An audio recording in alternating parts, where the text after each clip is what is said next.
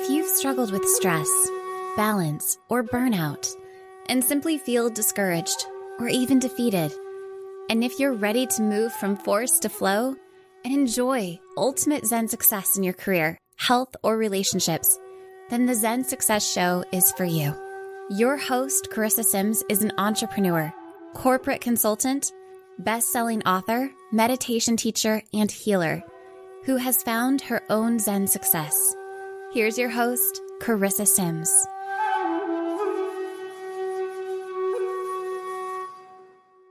Welcome to this week's episode of Zen Success. Today, I have the pleasure of speaking with Chris Janukolvski. Chris is the author of Near-Death Lessons and is the founder and CEO of Remote Staff, a recruiting company specializing in remote working placements. Remarkably, he was able to build and grow this business while battling cancer. I'm a cancer survivor also, so my heart is with you there.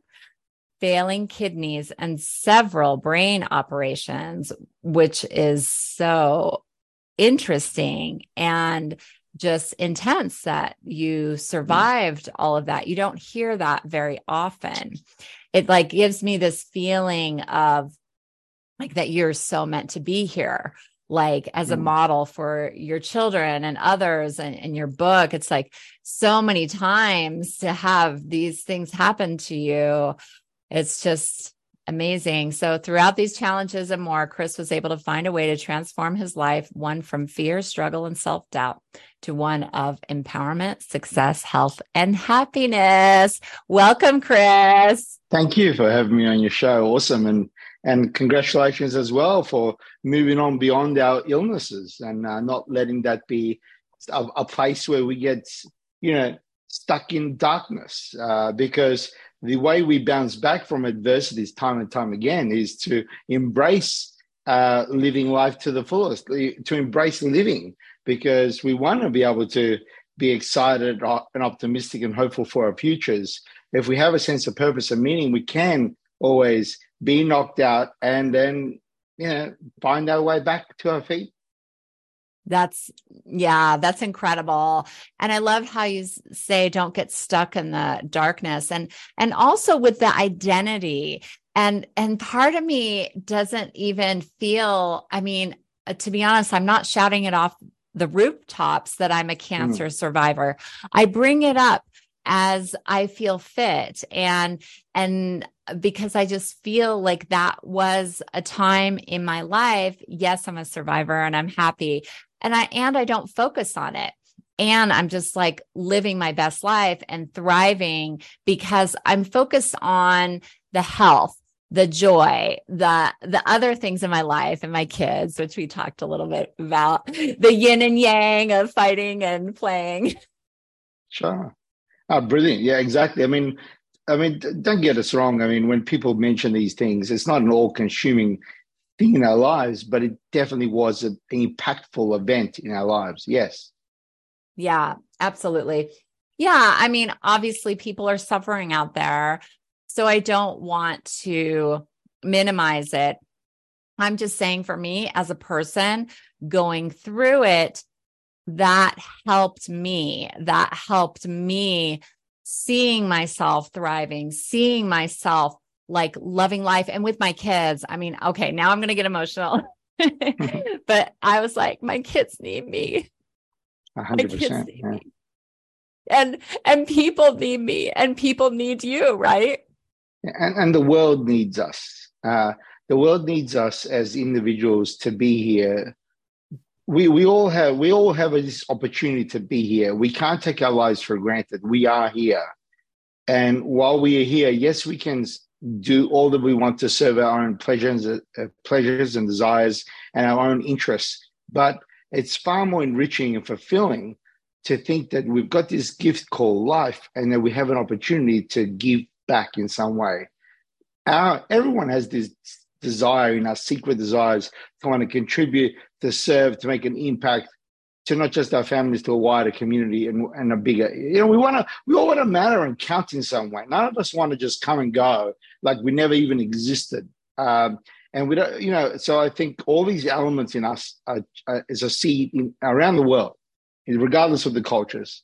And yeah, it's great when we can, as human beings, apply ourselves to what's most important and say, you know what?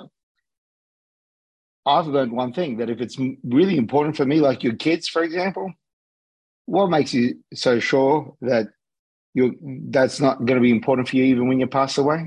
Of course, what's important is important, regardless whether you're here or not. Yeah. Yeah. That's a good point.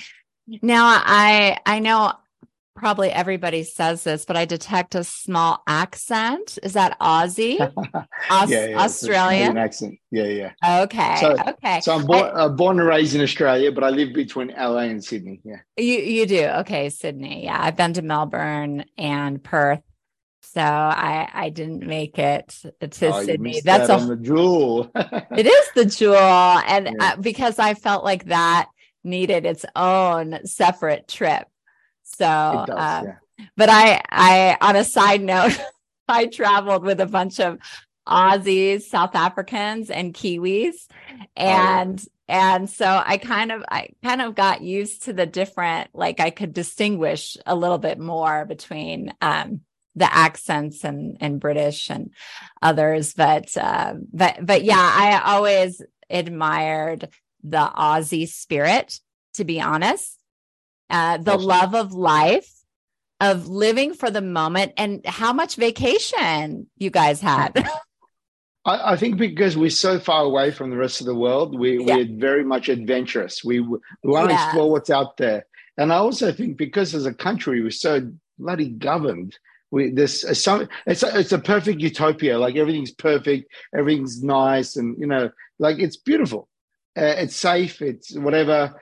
But you know what? That's not how the world operates. And there's so much awesomeness and dynamics out there in the world. And so living in Asia is extremely different compared to living in Europe, or compared to living in America, or America's different compared to living in, there's all these different parts of the world. And it's great when I've had an opportunity. One of my dreams was to work around the world anywhere and hang out, not like a tourist, but like I did the digital like nomad live lifestyle. there, you mean? Live like there, live. yeah. Okay. 6 weeks at a time. And I did that because 6 weeks was a sweet spot where you could feel like, okay, if I went to Notting Hill in London, I hanged out in that area and got to know the local restaurants and shops, people. I got to know markets and events and, I got to experience it, but I didn't stay there long enough to say, well, now I've settled there. I don't want to settle somewhere. I want to experience like what it's like living there. And so when you do 6 weeks, that's a sweet spot. 1 month is slightly too short. 2 months was slightly too long. 6 weeks. Yeah, that's amazing. It reminds me a little bit of the Tim Ferriss book, The 4-Hour Work Week, of just being mobile. I mean, how could you do that? Did you start, you're the founder of Remote Staff. Is that how you did it? You started your own company? Yeah. So what's fascinating is when I was traveling around the world, living this lifestyle, everyone was bringing Tim Ferriss's book to my attention. I was like, oh yeah, sure, I'll get around to reading it. And then probably like many, many years of living this lifestyle, maybe like 4 or 5 years later, I finally read the book and I was like, oh yeah, that's pretty much what I've been doing. Yeah, you live it. You never needed to. That's probably why it didn't resonate. But that's a great book, except he went on this notion of like trying to cap out your day to 4 hours a week, where it was or whatever it was. I was always more like, no, work as hard as you can, live as hard as you can every day. And that's okay, so work as hard as you can and live as hard as you can. So what does that look like in times of hours? I'm doing it now because I've got my kids and family in America. So we are working. So I'm here. I have a separate apartment here, and then I have another apartment for them at the moment. And so when I'm with them, I'm doing the typical thing. I leave at around 8 o'clock. I'm here at my apartment. 15 minutes later, I'm just setting things up. I then leave here around 5. So I do but this is what I'm doing here. And then I'm with them through the rest of the day and night. And but it depends which part of the world I'm at, and depends on the time zone. So Okay. like in Thailand, I love Thailand because I love Thailand too. I love Thailand, yeah. And so I enjoying my breakfast time with the family. I then work. I then stop at 3 p.m. and then I have these awesome massages or walks on the beach. I travel. I walk amongst the holiday makers. I have just forgotten all stress, all work-related topics because I'm just in holiday mode right away. So when you're working in a holiday destination, sometimes I love it because it forces a disconnect from work because you're with these holiday makers who've been lounging around on the beach all day, and you meet them and you're like, yeah, how you doing, man? Fine. Forget about all these meetings and things that you're trying to pull off or do. That didn't work. You have to fire that person, whatever. That none of it matters. All of a sudden you're there, you're at the beach, you're with somebody. Oh, where are you from? Oh, you're from Germany. Oh, cool. How long are you here for? Well, you're here for 2 months. Wow. Okay. Yeah. That's so awesome. Where do you like to stay in Thailand? What side? Thailand, it's Koh Samui. I've been doing a lot of Koh Samui. That's my place too. Yeah. I love the whole island vibe. I love the fact that the word Koh Samui in Thailand means freedom, and I feel like the freedom when I'm there. I don't care about the world. Like there's nothing when I'm there. I'm just there on this tropical island, and it's a great healing environment. Lots of spas, lots of healthy food. Great lifestyle blend. So yeah, congratulations. Congratulations for experiencing that, right? Yeah. Yeah. And when I first went there, I was 13 and I'm 50 now. So 50, yeah. Yeah, we're the same age. Oh, that's awesome. 50 rocks. I'm like excited. 73 March 24. Oh, okay. May 10th, 1973. I was hoping there might be a bingo, like an exact. Yeah.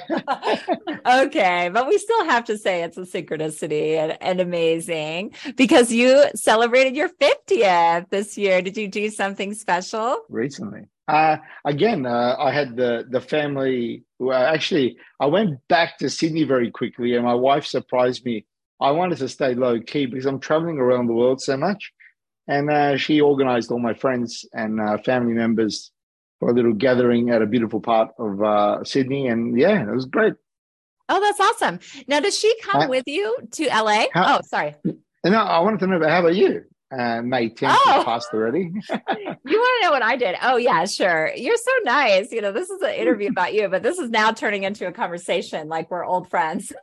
So yes. So for my 50th, I went with some girlfriends, some moms, and we went to this hot springs and we rented an Airbnb, and it was very spiritual, just connecting with the water. And it was a full moon that weekend. I'm spiritual. And so we did lots of meditations and grounding exercises and just letting go and being free. And then actually a few days later was my actual birthday. I went out for Mexican food at dinner, and then did some karaoke. So that was the grand finale, was karaoke. Okay, karaoke, awesome.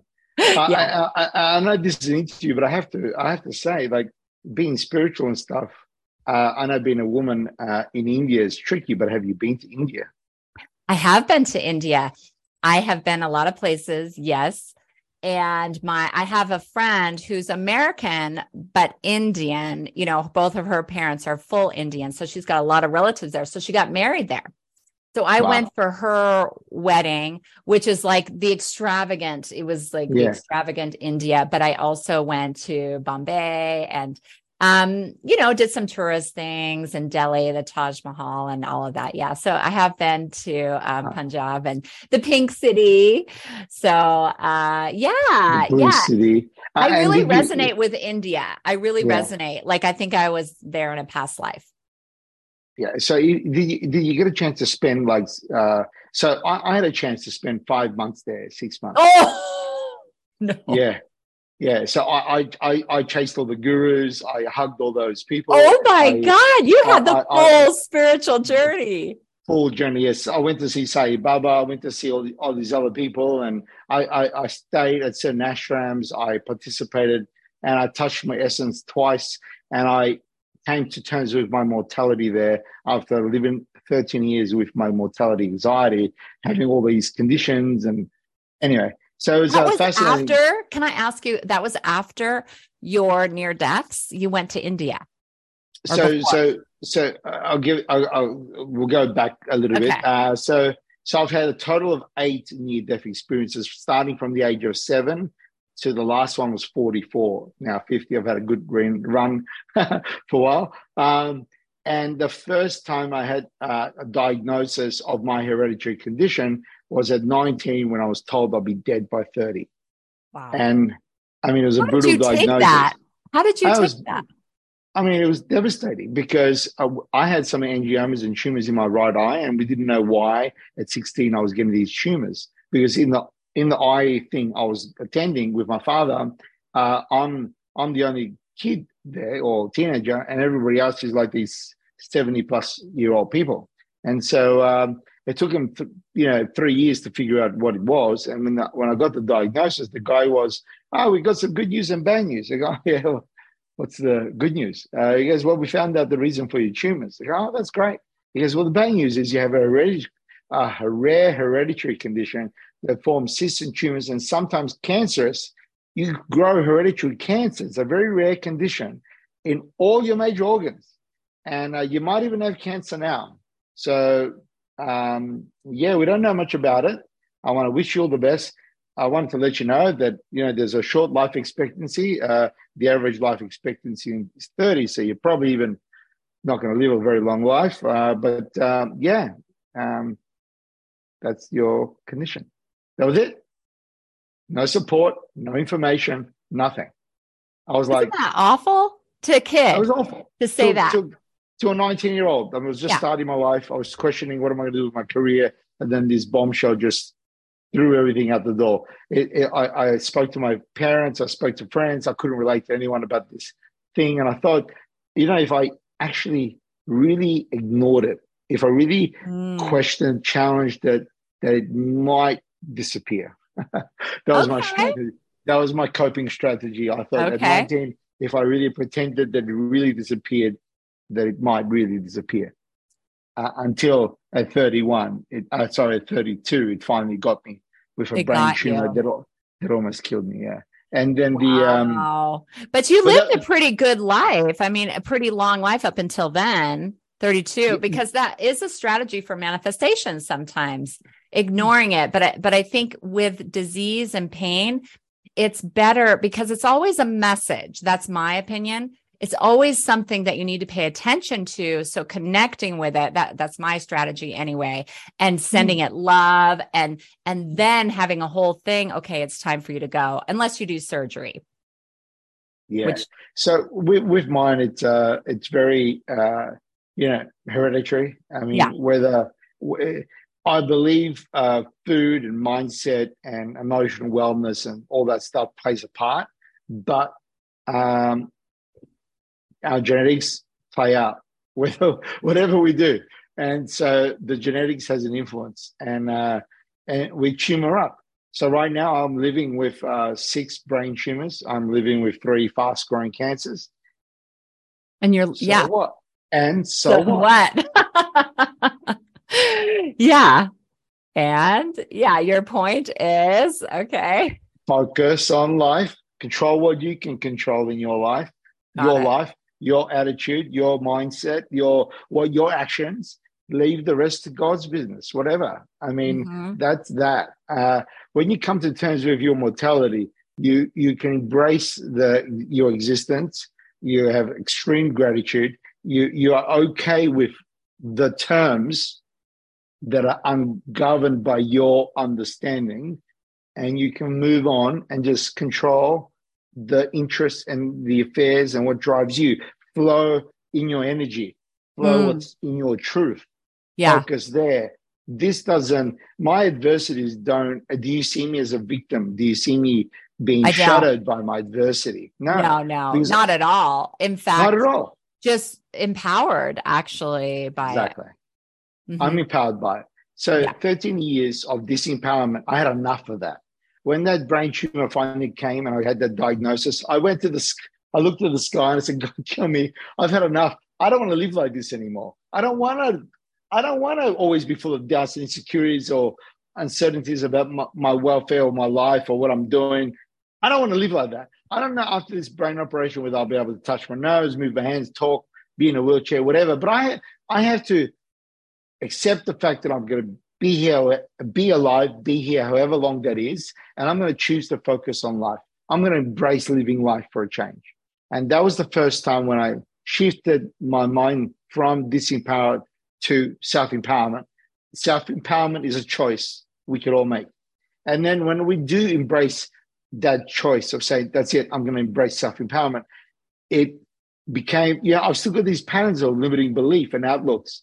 And so it was a fascinating journey post my brain operation because I took a year off to heal, hence why I was in India also for 5 months. But, Ayurvedic treatments and all this stuff. Oh my God, amazing. Yeah. And so, all these things are, it's all in our hands. It's annoying because it's just a shift. It's a small shift. Broke multimillionaire, living a disempowered life, living an empowered life, living a life of always doubts and insecurity, living a life of incredible creation and drive and contribution and impact. Yeah. Freaking hell. It's just on a knife edge. Yeah. Bring it. Feel that choice point, that decision. Yeah. It's all a game. Our brain is playing this game because our brain is so friggin' lazy. It wants to form, like when I had the brain operation the second time and a tumor burst and almost killed me. It was fascinating. God. It was fascinating because the tumor affected everything on my left side. So that's how my left side works now. 50 years, 6 years, or 7, whatever. Or 6, yeah. And it took me 8 months to learn how to walk and talk again. Learning how to do that again, going for the occupational therapists and rehabilitations. I'm an OT. Oh, there you go. Doing all that work allowed me to understand that, wow, our brains are nothing more than just brain patterns. And that when I moved a little simple pencil lid cover from the left side of the table to the right, that knocked me out for 45 minutes, an hour. And the OT said to me, Chris, she was still there. She goes, well, you just formed a new synapses connection. It's like forming a new paradigm. So that's how much energy it took for your body to make that move for the first time with your hand that was out of control.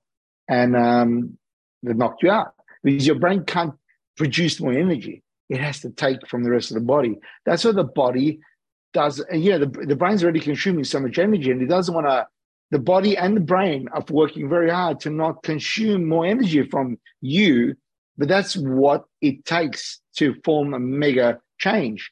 Or it forms or it takes an interruption on your part to stop entertaining the particular brain pattern activity because it's so easy for the brain to fire chemical or electrical connections between synapses that, I'm not a neurosurgeon or anything like that. Mm-hmm. Yeah, neuroscientist, but I'm just explaining that we are literally patterns. And while I had my operation a month before the birth of my second son, Billy, I got to see my son and myself develop. I was developing on my left side, learning how to grow, move, and I got to see him crawl and walk and do it. He's the same. We were developing at the same point until I got to around 4, and he's overtaken me already. He's now 6. So his neuroplasticity development in his mobility is significantly better on his left than my left hand right now. Fascinating. And it's so beautiful for you to recognize that in your life and see that parallel and how you're both in it together and like your flesh and blood, your son. Yeah. Amazing. I mean, it's like encouraging him to crawl is like encouraging yourself to keep going, right? We were both crawling at the same time. Wow. It's But beautiful. but, but It's a what's special fascinating bond though, isn't it? Between you two between after going? Yeah. well, he has my hereditary condition. So my first son is a carbon copy of me, and he thinks like me. He acts like me. I don't hang out with my. I'm a father. I'm a typical driven, crazy man. I don't hang out with my kids. Like as a mother, I know if you had all the time in the world and you just had you had a chance to do anything you want, you'd probably want to hang out with your kids, like my wife would. But Mm. as a driven father, I want to hang out with my kids as a typical dad. I do activities together, hang out every now and then, enjoy them, love them, be with them, play with them. But I don't want to spend all day with them necessarily all the time. Okay, I'm right there. I'm sorry. Oh, I'm right okay, there great. with you. And I don't Awesome. feel bad Okay. about it. I That's don't why feel I'm bad like, about it. do it all. Yeah. Because also we're an inspiration for them to do what's important to us, what fulfills us in our dream. And then the time that you do spend with them, you're not resentful. You enjoy that because you have set aside that time. Well, I just want to make sure that they understand that I have a life, you have a life, and I'm not going to control your life as much as Yes. you're not going to control mine. Yes. It's a partnership as a family. We're going to be a Mm, unit, and I can't demonstrate self empowerment any more better than my actions. yes. My actions are emulated Yeah. because they get to make a decision independently, and they always remember a certain moment or time where they go, "Oh, but Dad, we've done this way," or maybe Dad, when Dad did Yes. this, he did this way. Well, I'm therefore going to do it differently. Good on you, try it.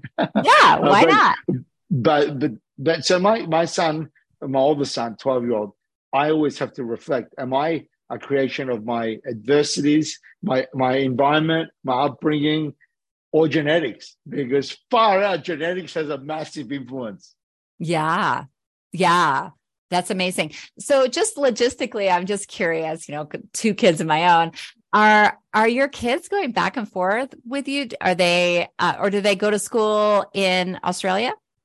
No, so we homeschool. Oh, okay, perfect. So then they can live anywhere, anytime. And we got a whole nother level of conversation. Yeah, but this is their first time in America, and I'm going to be, which is amazing, because my wife is a Filipina, and Okay. she recently just got her Australian passport after so many years, Oh yeah. and Yeah. so now it's a lot easier for her to come here. But Oh, okay. Wonderful. we're in the process of transitioning and settling properly here and there. Like right now, I'm flying up and down, it's too much. Whereas, settling here half a year and for them Yeah. is much better. I want to embrace uh, being here because I've started a new business, published a book. I feel like my message is mostly important to deliver here in this part of the world, I see. and that's why I'm here. I feel like I'm called to be here. Oh, yeah, it's beautiful. And you live in LA, Santa Monica? Mm, that's right. Hmm. Yeah, I lived in Venice for a long time, 20 Mm. years. I went to USC, worked at UCLA. Yeah, professor at USC. So I have a special place in my heart for LA, and I still have come to LA every once in a while. And Where are you things slowed now? down in during COVID. Now I'm in Colorado. Okay. Yeah, near Boulder. So wonderful. That's so exciting that you homeschool your kids. I homeschool one child, my daughter, and my son goes to traditional school. But the life that you're living is sometimes what I think about. I think about like, oh my God, we could live anywhere and I can show my kids the world. And so my daughter is free. She's free of that. My son is just still like wants to be with his friends. I gave him the choice. But my daughter was just done. She was just like, okay, I'm done with school. And what's so amazing is that her creativity seemed to just explode not being in school. Have you found that? Well, one thing is we've grown up two individuals. They are creative. They're problem solvers. They are Yes. independent thinkers. They because we do so much, and my wife is she's I'm a creative thinker. I'm very different. My wife we're polar opposite. I like Okay. sweets. She likes savory, salty stuff. Okay. I like it. I like it cold. She likes it hot. Well, yeah, like I Yeah. like The this yin and color. yang coming Yeah, together. completely yin and yang. Incredible fit for yin and yang. Yes. And so she has these great adventures with the kids and learning experiences. So I'm a dyslexic learner. She's a typical academic kind of intellect. She could read a legal agreement and bloody understand it the first time. Oh, wow. I could read it. She's brilliant. Yeah, I could read it 30 times and barely understand 10%. It pisses me off. Anyway, yeah, me too. It's like way over annoying. my head. Yeah, that's amazing. But she has these experiences. We have these experiences with the kids, and so we get a chance to. So I pay a lot of money for private schools, and then I got the kids out for homeschooling. I'm spending as much money, if not more, homeschooling because we give them incredible experiences, teachers, specialty learning opportunities from around the world, not just our geographical location. Mm-hmm. So we get a chance to really. It's far more enriching, is all I could say. Yeah, definitely enriching. So that's wonderful. So I want to go back to when you started your company, Remote Staff. At what age or how many years ago did you start that, and how did it build and grow? So the Remote Staff business came from a bargain. I keep bargaining for my life. Because a bargain with God or with yes. I want to hear this. So I had my brain operation the first time. Then my right kidney was removed because it was 95% occupied by cancer. I had to take that out 2 months later. And then I wanted to go into my left kidney because there's 4 big tumors there. I go, guys, whoa, slow down. I just had a brain operation. And I can barely turn my head, and you guys have taken my right kidney out. Yeah. And now you want to go back in again? No, I need to heal. I need to take some time out. I'm a walking dead man anyway. It's been in my body for all this time. So let's just we'll address it when I was very blasé about it.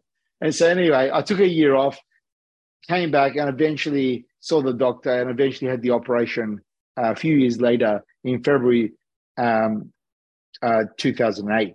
But late 2007, I had the consultation with the doctor and about the kidney, and we're discussing removing the cancers, cutting me in half instead of keyhole to preserve as much of the original kidney as possible. Since it's my last kidney, my right kidney was removed.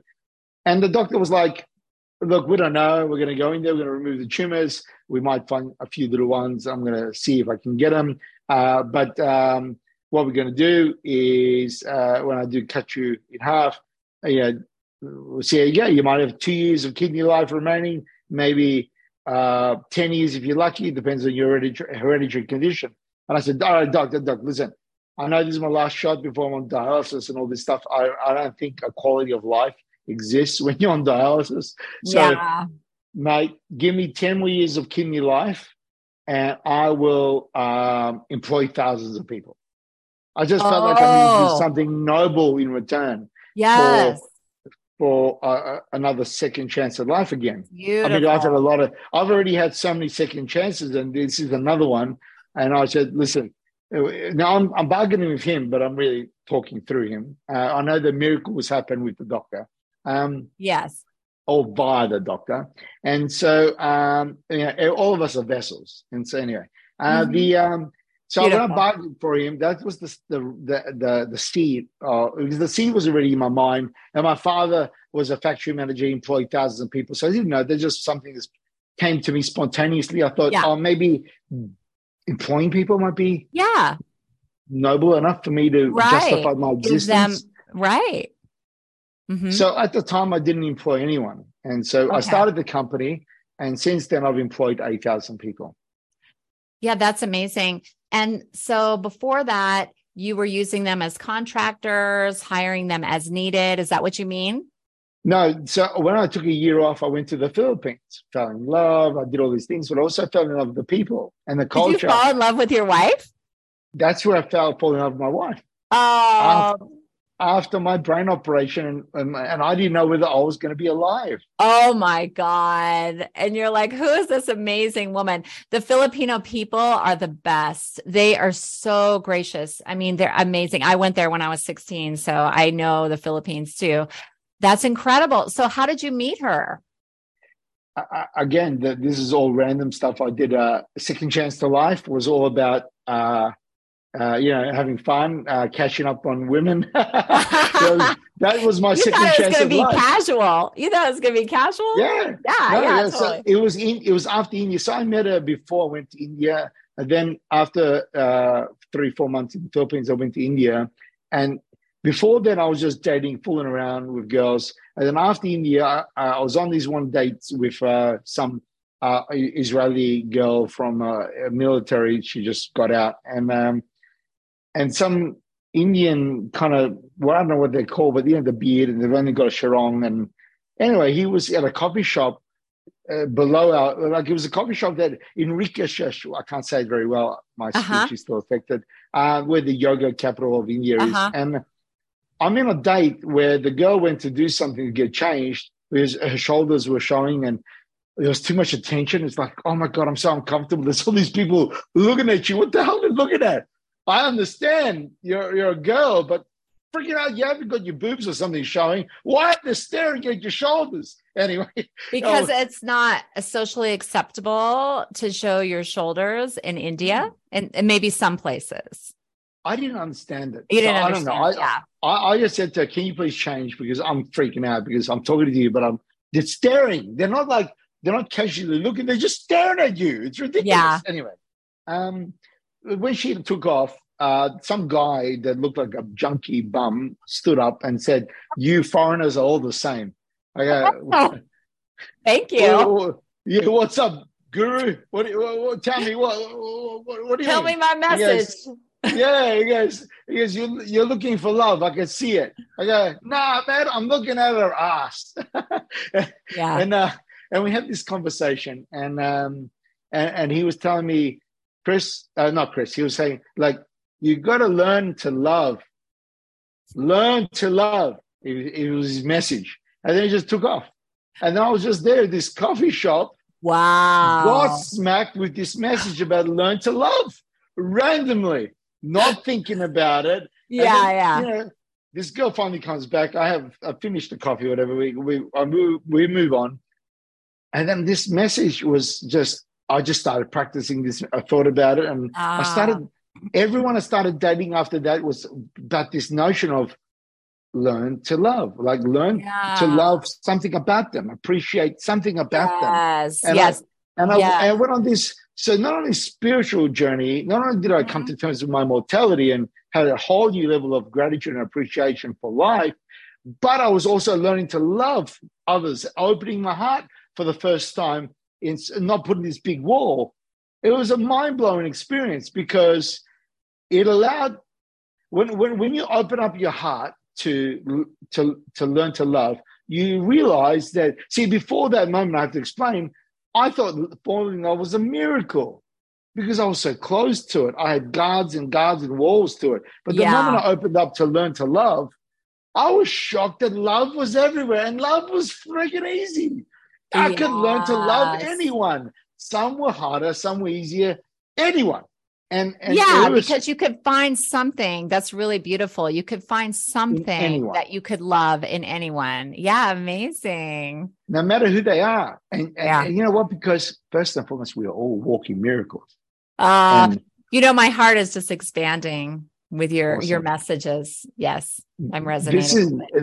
This is incredible. And so love is I always say to my wife, I'm frustrated by love because love is out of my control. I like to be in control. Love is out of control. You're also much more generous. You're far more generous than you intended to be. You're far more giving. You're far more focused on serving than taking. Love is a friggin' annoying thing for those reasons, but it's an awesome blessing. I'm just playing with it. But it's an amazing thing. So love, can you imagine that? All my life, I didn't believe about having a future because I thought I was going to be dead by 30. Yeah. So why invest in love if you're not even going to be alive? I totally What's the get point? that. Yeah. What's the point? Yeah. It You have was to all have about that me. shield on your heart. All I wanted to do when I got that diagnosis and be dead and at 19, all I wanted to do was just have a laugh. I just wanted to have a good time until around about 25, 24. I was wondering, why is it, I'm going to be dead by 30. Why is it still important to me to find purpose and meaning in my life, a career that matters? Why do I give a shit about mattering in some way or doing something that's important? Why for me or for others? Or I didn't understand that. That took me a while to figure out. And I couldn't find satisfaction in a job and ended up becoming an entrepreneur as a result. Yeah. Wow. That's amazing. Okay. So I want to go back to like you meeting your wife in the Philippines. Sure. Was it? Yeah. So did you guys connect immediately? And it was just. Yeah. She was different from the other girls. Like, you got to remember, my second chance at life, I just had a brain operation. Yeah. I just had a kidney removed. I've got cancers in my kidney that I'm aware of now. You're like, I'm a catch. I'm alive, and I am just embracing this second chance of catching up. Yeah. And so I'm in Asia. I'm a white guy in Asia, man, that I capitalized. I had a lot of fun. And so I'm just one girl after another having all these incredible experiences. And Rika was my wife. Her name is Rika, like America, Costa Rica. So Rika is she was just one of the other girls. Yeah. Like I said, she was great to be with. Like, I enjoyed the other girls. She was definitely much more special than the other girls. But I don't know. I wasn't thinking about that. I was just thinking about having fun. But when I came back from India, it was a whole nother experience looking at this woman in a different way. Oh, because you went back to her. You came back to visit her. I came back to her. As a matter of fact, she was the first girl I came back to. And when I spent time with her, I mean, I just didn't want to leave her. I realized that I couldn't live my life without her. I was amazed. I was amazed by just how much she enriched me, enabled me, and I felt like I did something for her. And it was like two energies on fire. And on multiple levels, not just physical, it was emotional, mental, and spiritual. And I felt physical connections that enlightened energies on both parties, maybe a mental as well with a few others, but no one I've ever had that had this spark of spirituality connection, this kind of, knowing of comfort amongst each other to just be. Yeah. It was fascinating. Yeah, that's incredible. That's so beautiful. And then you really, at that point, you had already started remote stuff, right? So No. Oh, so this that was a little bit more. Oh, yeah. Okay. So that was a little bit more of an inspiration, your wife being from this country. Yeah, that's right. And fall in love with the family values there. The Filipinos have these incredible family values that puts our family values to shame. Oh yeah, for sure. I mean, for sure. The way the sacrifices they make as a family, as people, all these things that they do. And I just felt there was just something in my mind that, I don't know, it was just, I was inspired by it. And I mean, my wife has already impacted my own family. It was turbulent at the time. Anyway. And so when I had that chance to bargain for my life and I thought I could employ people, I already had the seed in my mind say, I'd love to hire them because they're so much more cost effective. And then when I'm in Australia doing my entrepreneurial stuff, at least I could finally afford some support and resources I need. Yeah. So that was the thinking initially, just to serve my own needs. Oh, yeah. Yeah, but the idea of employing thousands encouraged me to apply the business model and idea to a market, to an audience, rather than just my own needs. And what's fascinating is I thought I discovered my purpose when I decided to become an entrepreneur and burn my bridge in jobs. It was only 6 years later, after my business running it for already 6 years, that I looked back behind me and realized, oh no, my purpose is providing jobs.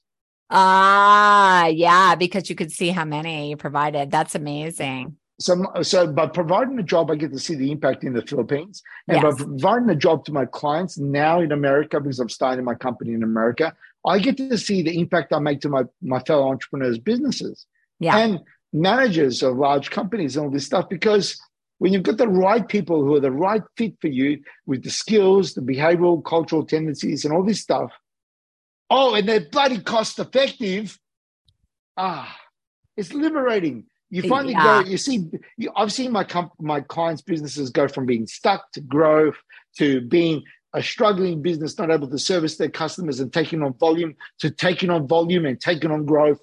I've seen businesses employ more people locally as a result of having a team that they can finally get the right support that can go on a journey. Because a lot of people in the Philippines are hardworking and are loyal to employers. Yes. They've got traditional employment values. That's hard to come across these days. So now It in is America, true. when I'm employing staff for Americans, I'm noticing one thing.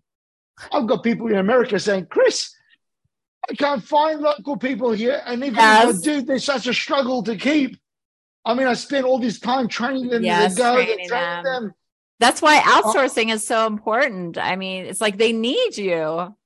the world needs them, and Yeah. and they need us. Yeah. So as foreigners, they look up to foreigners as well. They're westernized in their cultural things. So as you can see me talking about it, I'm very still passionate. It's also fascinating to be passionate in something 15 years later. I And know. so my That's passion and incredible. purpose of serving and contribution is now not just in employing thousands of people, which I've already lived up to, but I've also bargained the second time for my life. And that was to inspire millions as well. Oh, beautiful, beautiful. You know, when I could have been that white woman in the Philippines, there was like two instances where my dad, someone asked to marry me through my dad in the cab driver. Awesome. Yeah. And then I went to a village, and so my hair is dark, you can see, but in the sun, when I get sun, it's like blonde. And I went to this village, and it was called Tiburon, and stayed with this local family, and all the villagers, all the kids were like following me around, and it was just like so interesting. And then I fell in love with an Israeli. But I was 16, so it wasn't really love, but whatever. Sure. But I have my own special connection with the Philippines, and my dad dated, my parents were divorced and dated them. So, and it just seems like you're right about the culture, and then also the work ethic, that respect. Incredible.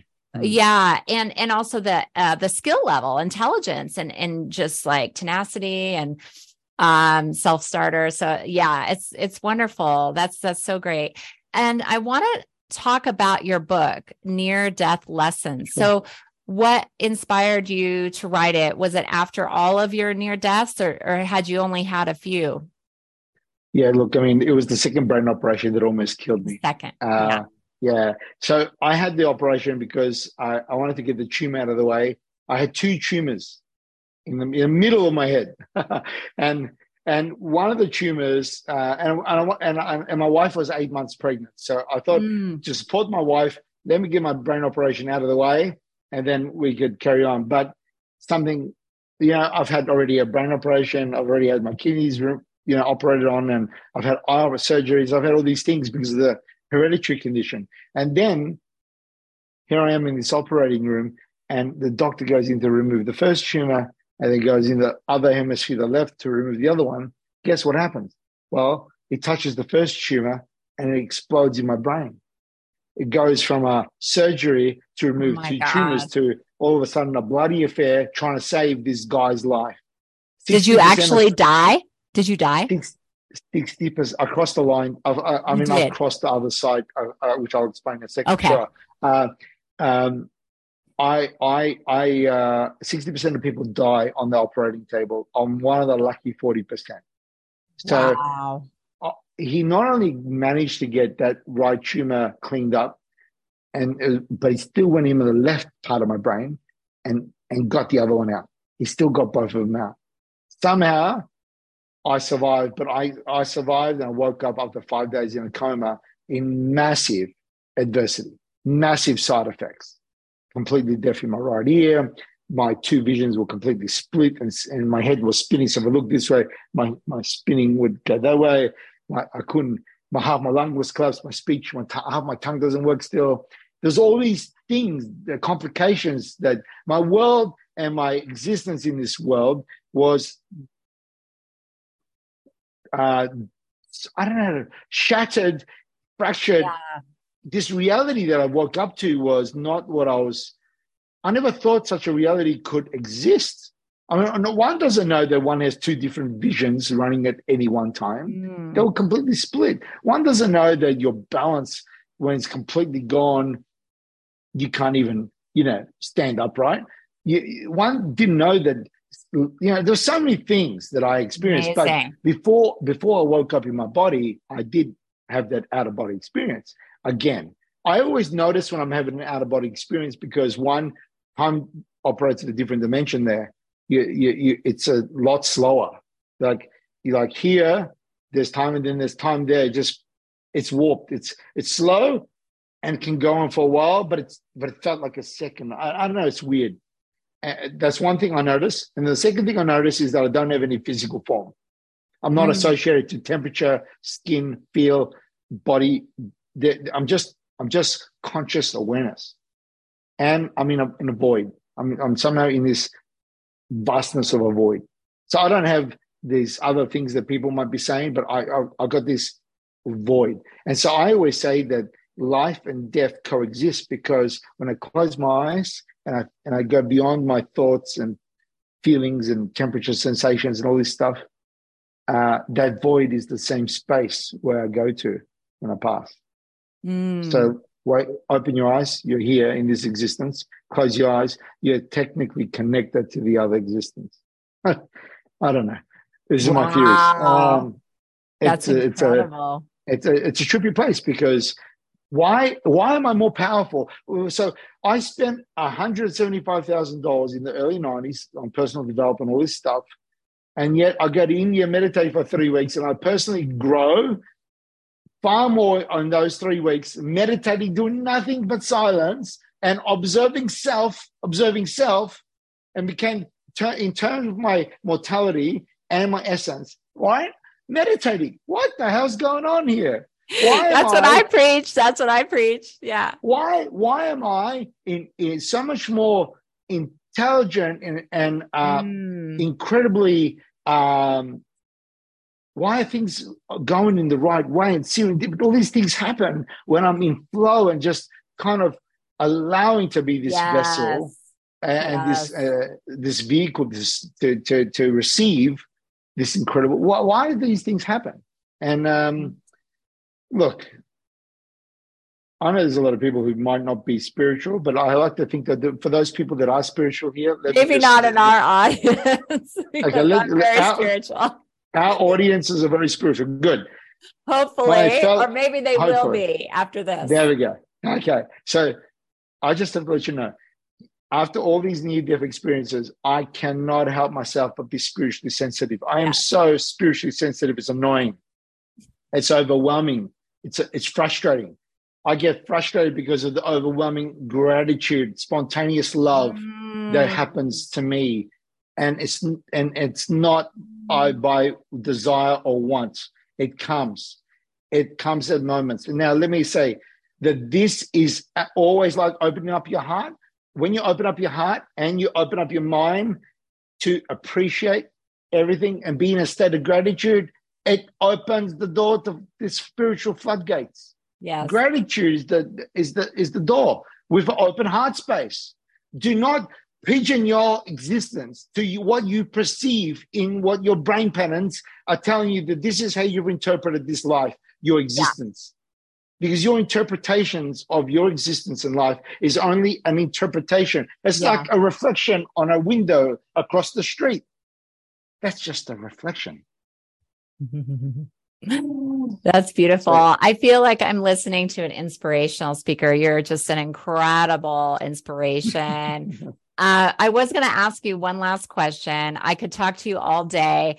I had about 20 different questions for you. And then we just started talking about traveling and our family. which I love. Obviously, I love that.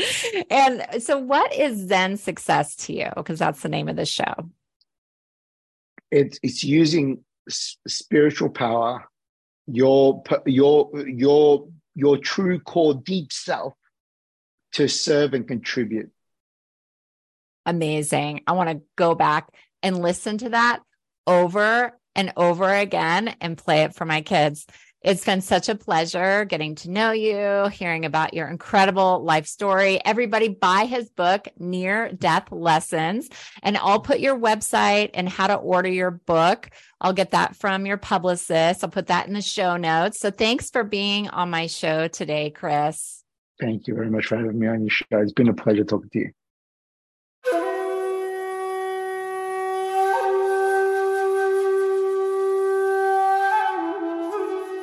That's it for today's episode of Zen Success. Head on over to iTunes, Google Play, Spotify, or wherever you listen to shows. Zen Success is also available on the radio in select markets through amfm247.com. Subscribe to the show and share with friends.